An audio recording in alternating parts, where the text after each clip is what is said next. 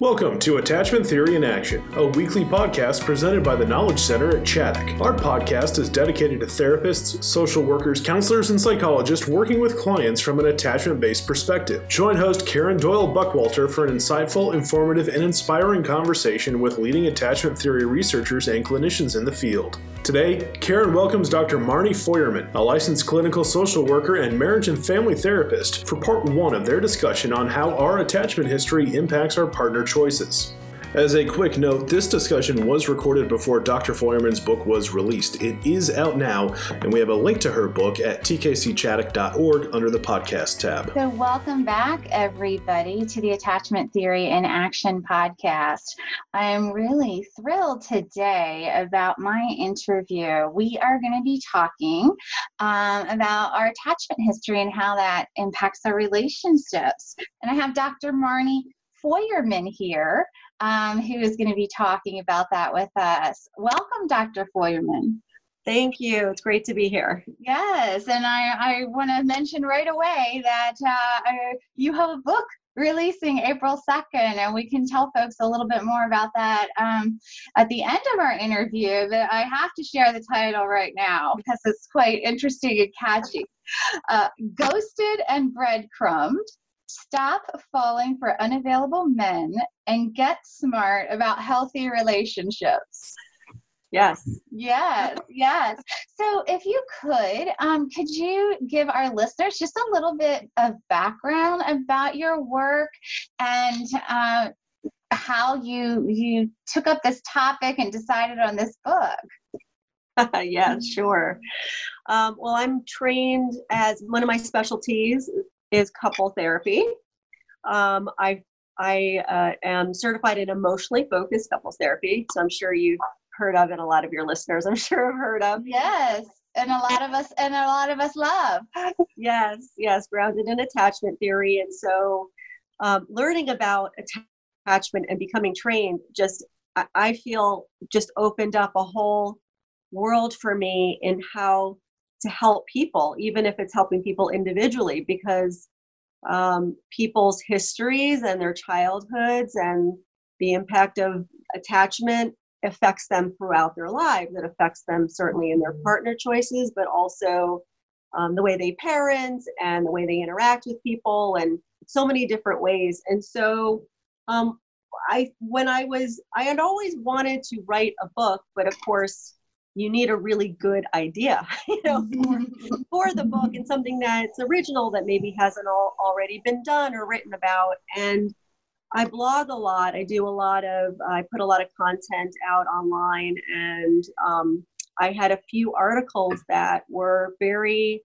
popular. They were very heavily viewed and shared. And the topic was about women who are involved in a relationship with somebody who's married. So technically someone who isn't available. They're already in a committed relationship. Mm-hmm. Another article was about people in emotionally abusive relationships.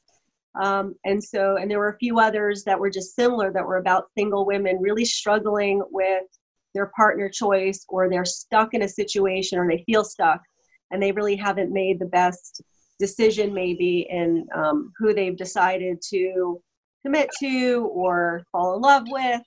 And so I thought, gosh, I got to write something about that I could also use my experience in working with couples and all that I know about what makes a relationship work, what makes one not work so well, the dynamics and patterns people get stuck in. And I thought I could really help women who are trying to find love. They're trying to find the right partner. They're seeking emotional connection and someone they can really rely on and count on for the rest of their lives. And I really wanted to put out something that was a resource for them so that they can understand their patterns and make really healthy choices for themselves. And another element of this was seeing women in my practice who were very successful often, very attractive, successful, a lot of things going for them, but they were really struggling with their relationship, or they had a partner that that it just wasn't a good dynamic between them. They were really struggling, or they felt like maybe they weren't treated well. And And so I would see this over and over. So I thought, this is the book I got to write. And of course, I needed a bit of a catchy title. People would actually pick it up and look at the back and say, "Oh, this sounds interesting. What's this about?" And then hopefully see some of what's in there. Maybe look at the table of contents and decide, "Oh, wow, this is for me. I really need this. This will help me." And even as I was, talking about the book, because it's been a long journey, when you go to put out a book, it takes a while. And someone would always say to me, "Oh, I know someone like that," or "That's me. I struggle with that." So they either knew somebody or had a friend or someone they cared about struggling with this kind of a situation with just one bad choice after the next, or they themselves really, they would say, "Hey, I really need that." And so I knew I was onto something. Well, good. Yeah, it sounds like you really hit a nerve there with, some of the blogs and things that you were putting out, and were able to really see a need. And, I really like what you were sharing about an understanding of attachment theory. It then begins to really shape all of our thinking. It's sort of a different lens that we're looking through in terms of understanding behaviors with our children in romantic relationships. And it is a different lens that we look through, isn't it?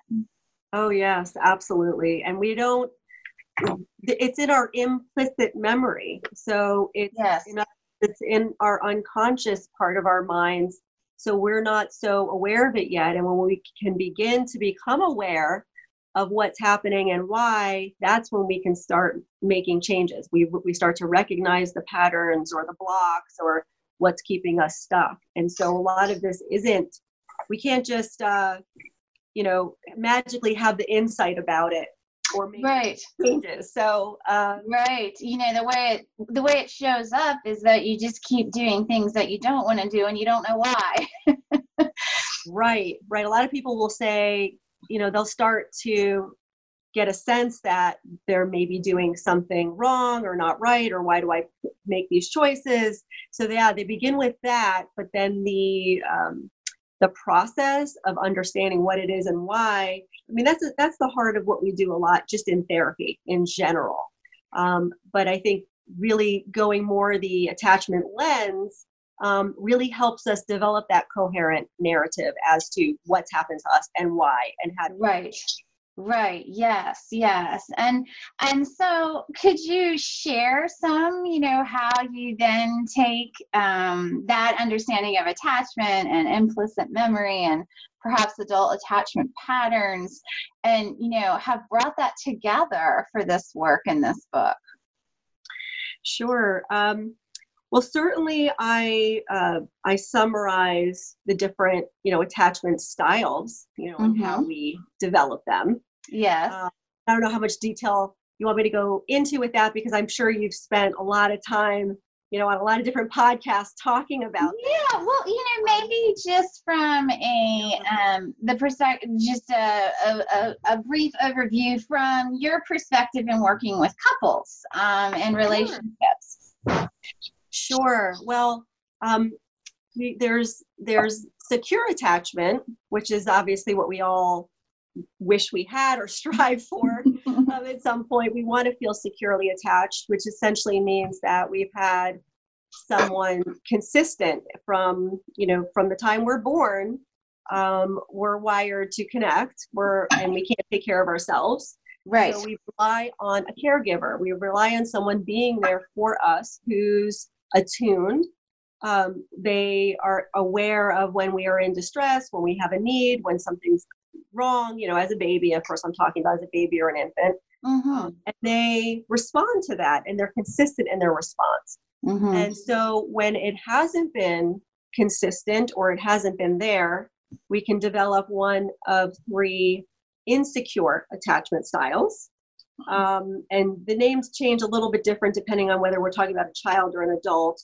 But in a child, if it's been inconsistent or absent, that responsiveness, we can develop an anxious or preoccupied style where we're constantly seeking that reassurance, and we can become more clingy and needy. And even when we get it, sometimes we still have a lot of self-doubt. Right. We're not store. Okay, it's almost like gambling where, okay, you get the reward, but then you keep trying more and more and more because you're going to get that reward again. And so that's a little bit of the feeling of somebody with an anxious style. Mm-hmm.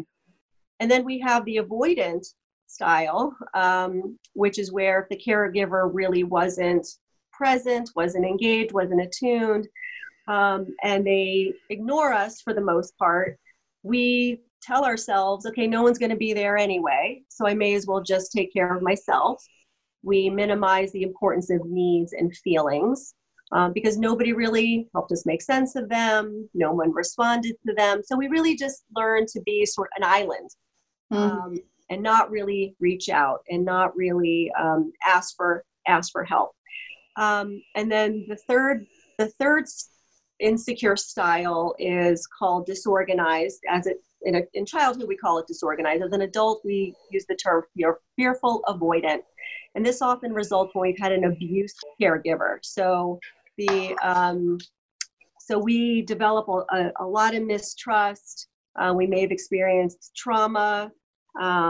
We're really very uncomfortable in relationships because there's some sense of, I know I'm supposed to trust this person, but at the same time, people I've trusted have caused me a lot of harm. And so there's a lot of vacillation back and forth between a desire for intimacy, but fear of it at the same time. Mm-hmm. Mm-hmm. Go ahead. Sorry, go ahead. I was just going to say, so I'm finding this interesting in terms of how people who work with couples write about this with adults, because in coding the adult attachment interview, we call that unresolved. We don't call it fearful avoidant. So that's been a little confusing to me that people are naming that classification in that way. I don't know if you have any thoughts about that, but yeah, the terms can definitely be confusing. It even took me a while to realize, oh, they call it this for a child, but they call it this for an adult. Mm-hmm. And I would love for the terminology to be consistent. Mm-hmm. So I think I might have heard that term before, but yeah, generally I in my training, it's not commonly used. So that's very to me. Yeah. I think what's probably more important even than the terms though, because we can get really lost in the clinical side of it. Right. Is just for people to kind of know, okay, if I have an insecure style, then I have to understand my coping strategies, that what I did cope maybe as a child. For example, an avoidant learns to turn down the volume, crank it down, turn down their needs and their feelings and not tune into them. How is that playing out in my adult romantic relationship? Because that's when it gets re-triggered. It comes again to the surface. And so what might have worked for somebody long ago suddenly is totally failing in their relationship. It's not working well. And they don't understand what it means when their partner is saying, I want to know how you feel. I want to know what's going on inside. I want to know your inner world. You kind of look unhappy. What's going on? And then they hear, I don't know. And it drives them crazy. And so this is, I would say, just having an understanding of these coping strategies and now how they're not really working well. In fact, they're creating a lot of distance with partners. And certainly, what tends to happen almost like magnetically, people with the more anxious style link up with people with the more avoidant style, and they get in these perpetual loops where which I'm sure you've heard a lot about. The anxious person is constantly seeking reassurance from an avoidant who really doesn't know how to give it. And so the avoidant pulls away, and the more the avoidant person pulls away, the more the anxious person seeks the closeness. And then they keep going round and round and round, and it really creates a lot of distress between couples. Yes. I mean, I think that whether we call it pursue, distance, whatever we want to call it, that this has been written about over the years, sometimes through an attachment lens and sometimes not. sometimes in other ways. But I mean, I definitely agree with you. It's a very familiar dance because the one person's behavior is triggering the other person because they sort of want the opposite. And Yes. more comfortable with the opposite, like, so yeah, so it is a common dynamic. And a lot of times, people will ask me, well, isn't this a gender thing? Isn't this like men are this way and women are this way? I say, not necessarily. What do you say to that? I would say that I think we are all born with the same capacity to speak in a language that's, from more of the emotional place, to have more of the emotional intelligence, to tune into ourselves and know what we feel and how to ask for it. I feel like we're all born with that, but I think maybe socialization, society, culture, there's a lot of things that are then going to impact what happens from there on, just like it impacts, let's say, self-esteem. Like if you look at children and you see them playing together, children don't care, with whether someone's black or brown, or they don't care about those things. They usually freely speak their minds. They wear their heart on their sleeves. They usually have very good self-esteem, So somewhere along the way, different life experiences and certainly your family of origin impacts that. And so I think we tend to tell men that it's not manly and it's weak to show your emotions and speak about your emotions or cry or, all of those things. And so women do that and they get a lot of approval for that. And women tend to then be more relational and there tends to be more depth to their relationships and they have more friendships. And so I feel like that things impact the ability to do that and do that safely and get the message that it's okay. Mm-hmm. Men get a very negative message about that. And I think women then will, it kind of becomes a little, almost like it's feminized or something. Right. To share emotions. And so that is really the glue that I think keeps couples together. It's that there's depth to the relationship, and that comes from expressing things on a deeper level and expressing emotion. Yes. So, I think even now we have a term that has been recently put out there called toxic masculinity. And I think we're talking a little bit about, that element too. We're trying to teach men that it's okay to be vulnerable. You don't have to be, strong and stoic all of the time. And I think the quality of your relationship is going to be, dependent on that. And you don't have to be like, I tell my couples a lot in practice, especially the men. I say, you don't have to be Shakespeare.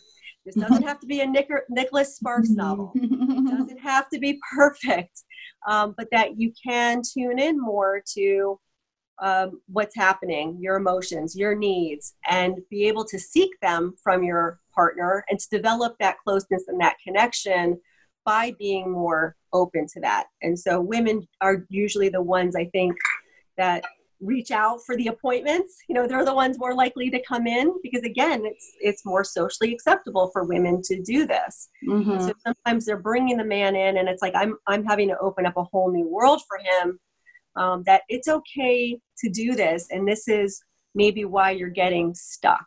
But at the same time, I don't want it to feel like I'm siding with the woman either. So sometimes I'm trying to help her understand this is the way he's coped, whether it's from his childhood or what society has taught him. These strategies and these things that he's using aren't personal to you. He's not purposely trying to push you away. He's just doing what he knows. And so for the woman, they develop this, sort of insight about that, okay, it's not so personal. It's not that he wants to not be close to me or wants to push me away, that he just doesn't really know maybe how to do this, or he doesn't have the language to do it, which we call like emotional fluency. He doesn't know how to articulate his feelings as well. And so she allows a little more bandwidth for him to move into that realm and do that. Mm-hmm, mm-hmm. And so what were, as you put your book together, what were some common themes that you were seeing happen in women you were seeing in your practice? They had a history of this, and now that seems to impact them doing this, in terms of our idea of how our attachment history affects partner choices. Certainly. I would see, a couple of different things. Sometimes there would be like what I would term, it's a little Freudian, but like a repetition compulsion defense mechanism where what's a similar situation to what they grew up with starts playing out in their partner choices. So if they had, let's say, a parent who was an alcoholic or an addict, or a parent who was abusive, particularly if it was the opposite sex parent. So if it was a woman having a parent, like a father who was an alcoholic, suddenly she's finding herself in one relationship after the next with an alcoholic or an addict. So kind of repeating it because it feels familiar or comfortable. And when I say that, I don't mean she enjoys it or likes it, but that there's something that just kind of feels right because that's what she's used to. That's what she grew up with. And I think part of it's that, but also that, okay, maybe this is going to have a different ending. I couldn't fix this with my father, but I can probably fix it with this guy. I get a do-over, I get a second chance, which, as you can imagine, often does not work out that way. It doesn't work out very well. Right. And some other things that I see are, I would say one of the biggest reasons that a woman may not get out of, let's say, a bad relationship. Okay, so something that isn't working, and I see this in men too. Yes. There's a sense of dread around the feeling that's going to come up if they're alone, or if they're having to cope with loneliness. There's a lot of distress around some of the difficult emotions that come up when you don't have a partner, or with just that loss of that relationship. And so they would do everything possible to prevent that loss from happening. So they would twist themselves into pretzels, making changes, or trying to help their partner, trying to change things, yet it's not working, and they're not understanding why, but they're just thinking, but I just don't want to be alone. I just can't handle that. So they may just not have the ability to self-soothe or calm themselves, or understand that, hey, it's okay. It's all right to feel a little sad. It's temporary. It's not going to last forever. So those things I would say were very, common things that I would see. Yes. And I would say the other thing would be a woman who unfortunately is very manipulated by a guy who maybe has a personality disorder, narcissism, or they're doing things that are making the woman feel like she's the one who's crazy, or she's the one in the relationship that has the problem. When, to me, it's clearly that this guy is doing these things to make this woman feel, that she's the one with the problem. He's turning it around on her, or he's not owning or admitting his own, let's say, negative communication patterns. And he's not realizing that he's the one who's really contributing to this, or that it's both of them. So I'll see that as well. And sometimes I think the women are like in denial about it. Like they just can't see it. They know something's wrong, but they can't really put their finger on it. And again, that could just be a familiarity from long ago. Yeah. Gaslighting, a form of gaslighting that we sometimes call it. We talk about attachment, security, being a safe haven and a secure base. And, in childhood, that's our parent, hopefully. And in adulthood, it's our partner. And, I think with, EFT and some of the things that you mentioned that you're trained in, there is a lot about safety, isn't there? And how a person feels safe or doesn't feel safe. And I know some discussion in that model too about primary and secondary affect, where we put something out there, but really underneath it's something much more vulnerable. I wonder if a feeling, where, okay, so we put out anger or jealousy, but underneath there's really possibly an attachment need or some other deeper emotion being triggered. Any thoughts about any of that in your work? Yeah, absolutely. If I'm working with couples, I'm certainly, trying to do that, absolutely. Because yes, there's defensive emotions that come up, and then there's the primary underlying emotion, which is usually a vulnerable one. And that usually is related to the trigger, what set them off, what they thought, what's their, what we call the cognitive appraisal of it, what it said to them. And a lot of times with that, they're touching on something that is, from their early experiences. So it's almost like I slow down the process enough for them to start to connect these dots. And then they start to, talk about that with their partner, and it creates that sense of safety when they can do that. So in what I do, if I have let's say an individual that I'm seeing, so they're not there with their partner, or what I also emphasize certainly in the book is for them to start to become aware on their own how they can self-reflect dots. What usually triggers them? What happens in those moments? What do they say to themselves? What are the underlying feelings? And then what they do, what we call kind of the protesting behavior. So what they do in those moments, and trying to determine is it healthy? Is it not healthy?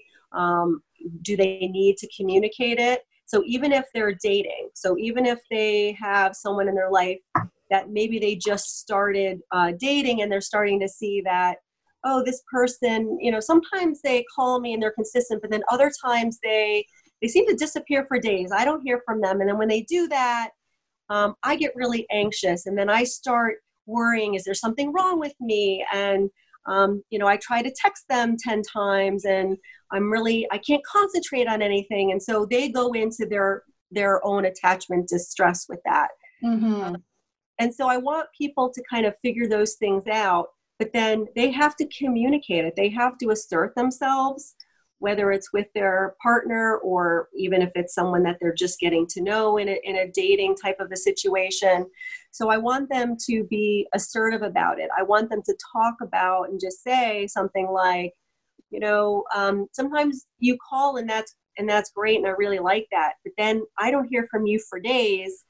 And when I don't hear from you, it doesn't really feel good to me. See, and they don't have to go they don't have to freak the person out, with, talking about deep rooted attachment fears. They don't have to go to that, but they can kind of just say what's going on. It doesn't make me feel good. And, it makes me wonder, hey, are you really, what's happening with us? Are you really serious? I don't really know what's going on. And I don't really like that. I don't like to live my life that way. So they communicate it. They talk about it. They're able to say what's going on with them, and they're able to share it with somebody. And that person, is either going to do something to make you feel safe and make you feel secure, or they're going to ignore you, let's say, and they're going to go, well, I don't really care. It doesn't, and then they make you feel unsafe, essentially. And then you have a decision to make. You can say, all right, I'm going to try harder, which probably isn't the best thing to do. Or, all right, I'm going to, maybe someone else is better for me. Maybe this person isn't really willing to meet my needs here, or maybe they don't want to respond to my feelings when I share them. So rather than up the ante and try harder, I'm going to change them. That's what I don't want you to do. I don't want people to think I can change somebody. I want them to really listen to the response and the reaction they're getting. If they're with someone, if they're looking to make a long-term choice with a partner and commit to somebody, if you start to see early on the person disregards your feelings and disregards your hurt, your pain, what's bothering you, I want you to file that away and tell yourself, maybe this person isn't right for me. Maybe they don't want to or unwilling to, or maybe they can't. They don't want to work on it. They don't want to show a willingness to work on it. Again, they don't have to have the perfect answer, but they have to show they care. They have to show, I don't want you to feel that way. I didn't realize when I disappeared and didn't call for a few days that really made you nervous or upset. You're going to at least want them to show that they care about what's happening to you. And so the mistake is often made when a woman or a man, for that matter, tries harder. They try to do more or be different or get the person to respond, and they try all these strategies that end up making it worse and usually just prolong somebody's suffering when they probably just need to say, okay, maybe this isn't the partner for me. This concludes part 1 of the 2-part conversation between Karen Doyle Buckwalter and Dr. Marnie Feuerman about how our attachment history impacts our partner choices. Part 2 will be published Tuesday, July 9th at noon Eastern. Thank you for joining us for this edition of Attachment Theory in Action. Please follow our site, tkcchaddock.org, or subscribe on iTunes, Google Play, Spotify, or Podbean for future podcasts. If you enjoyed our podcast, please leave a review and share with your professional network. For additional resources, training opportunities, and blogs, please log on to tkcchaddock.org. We hope you'll join us again as we continue to explore the world of adoption, trauma, and attachment theory.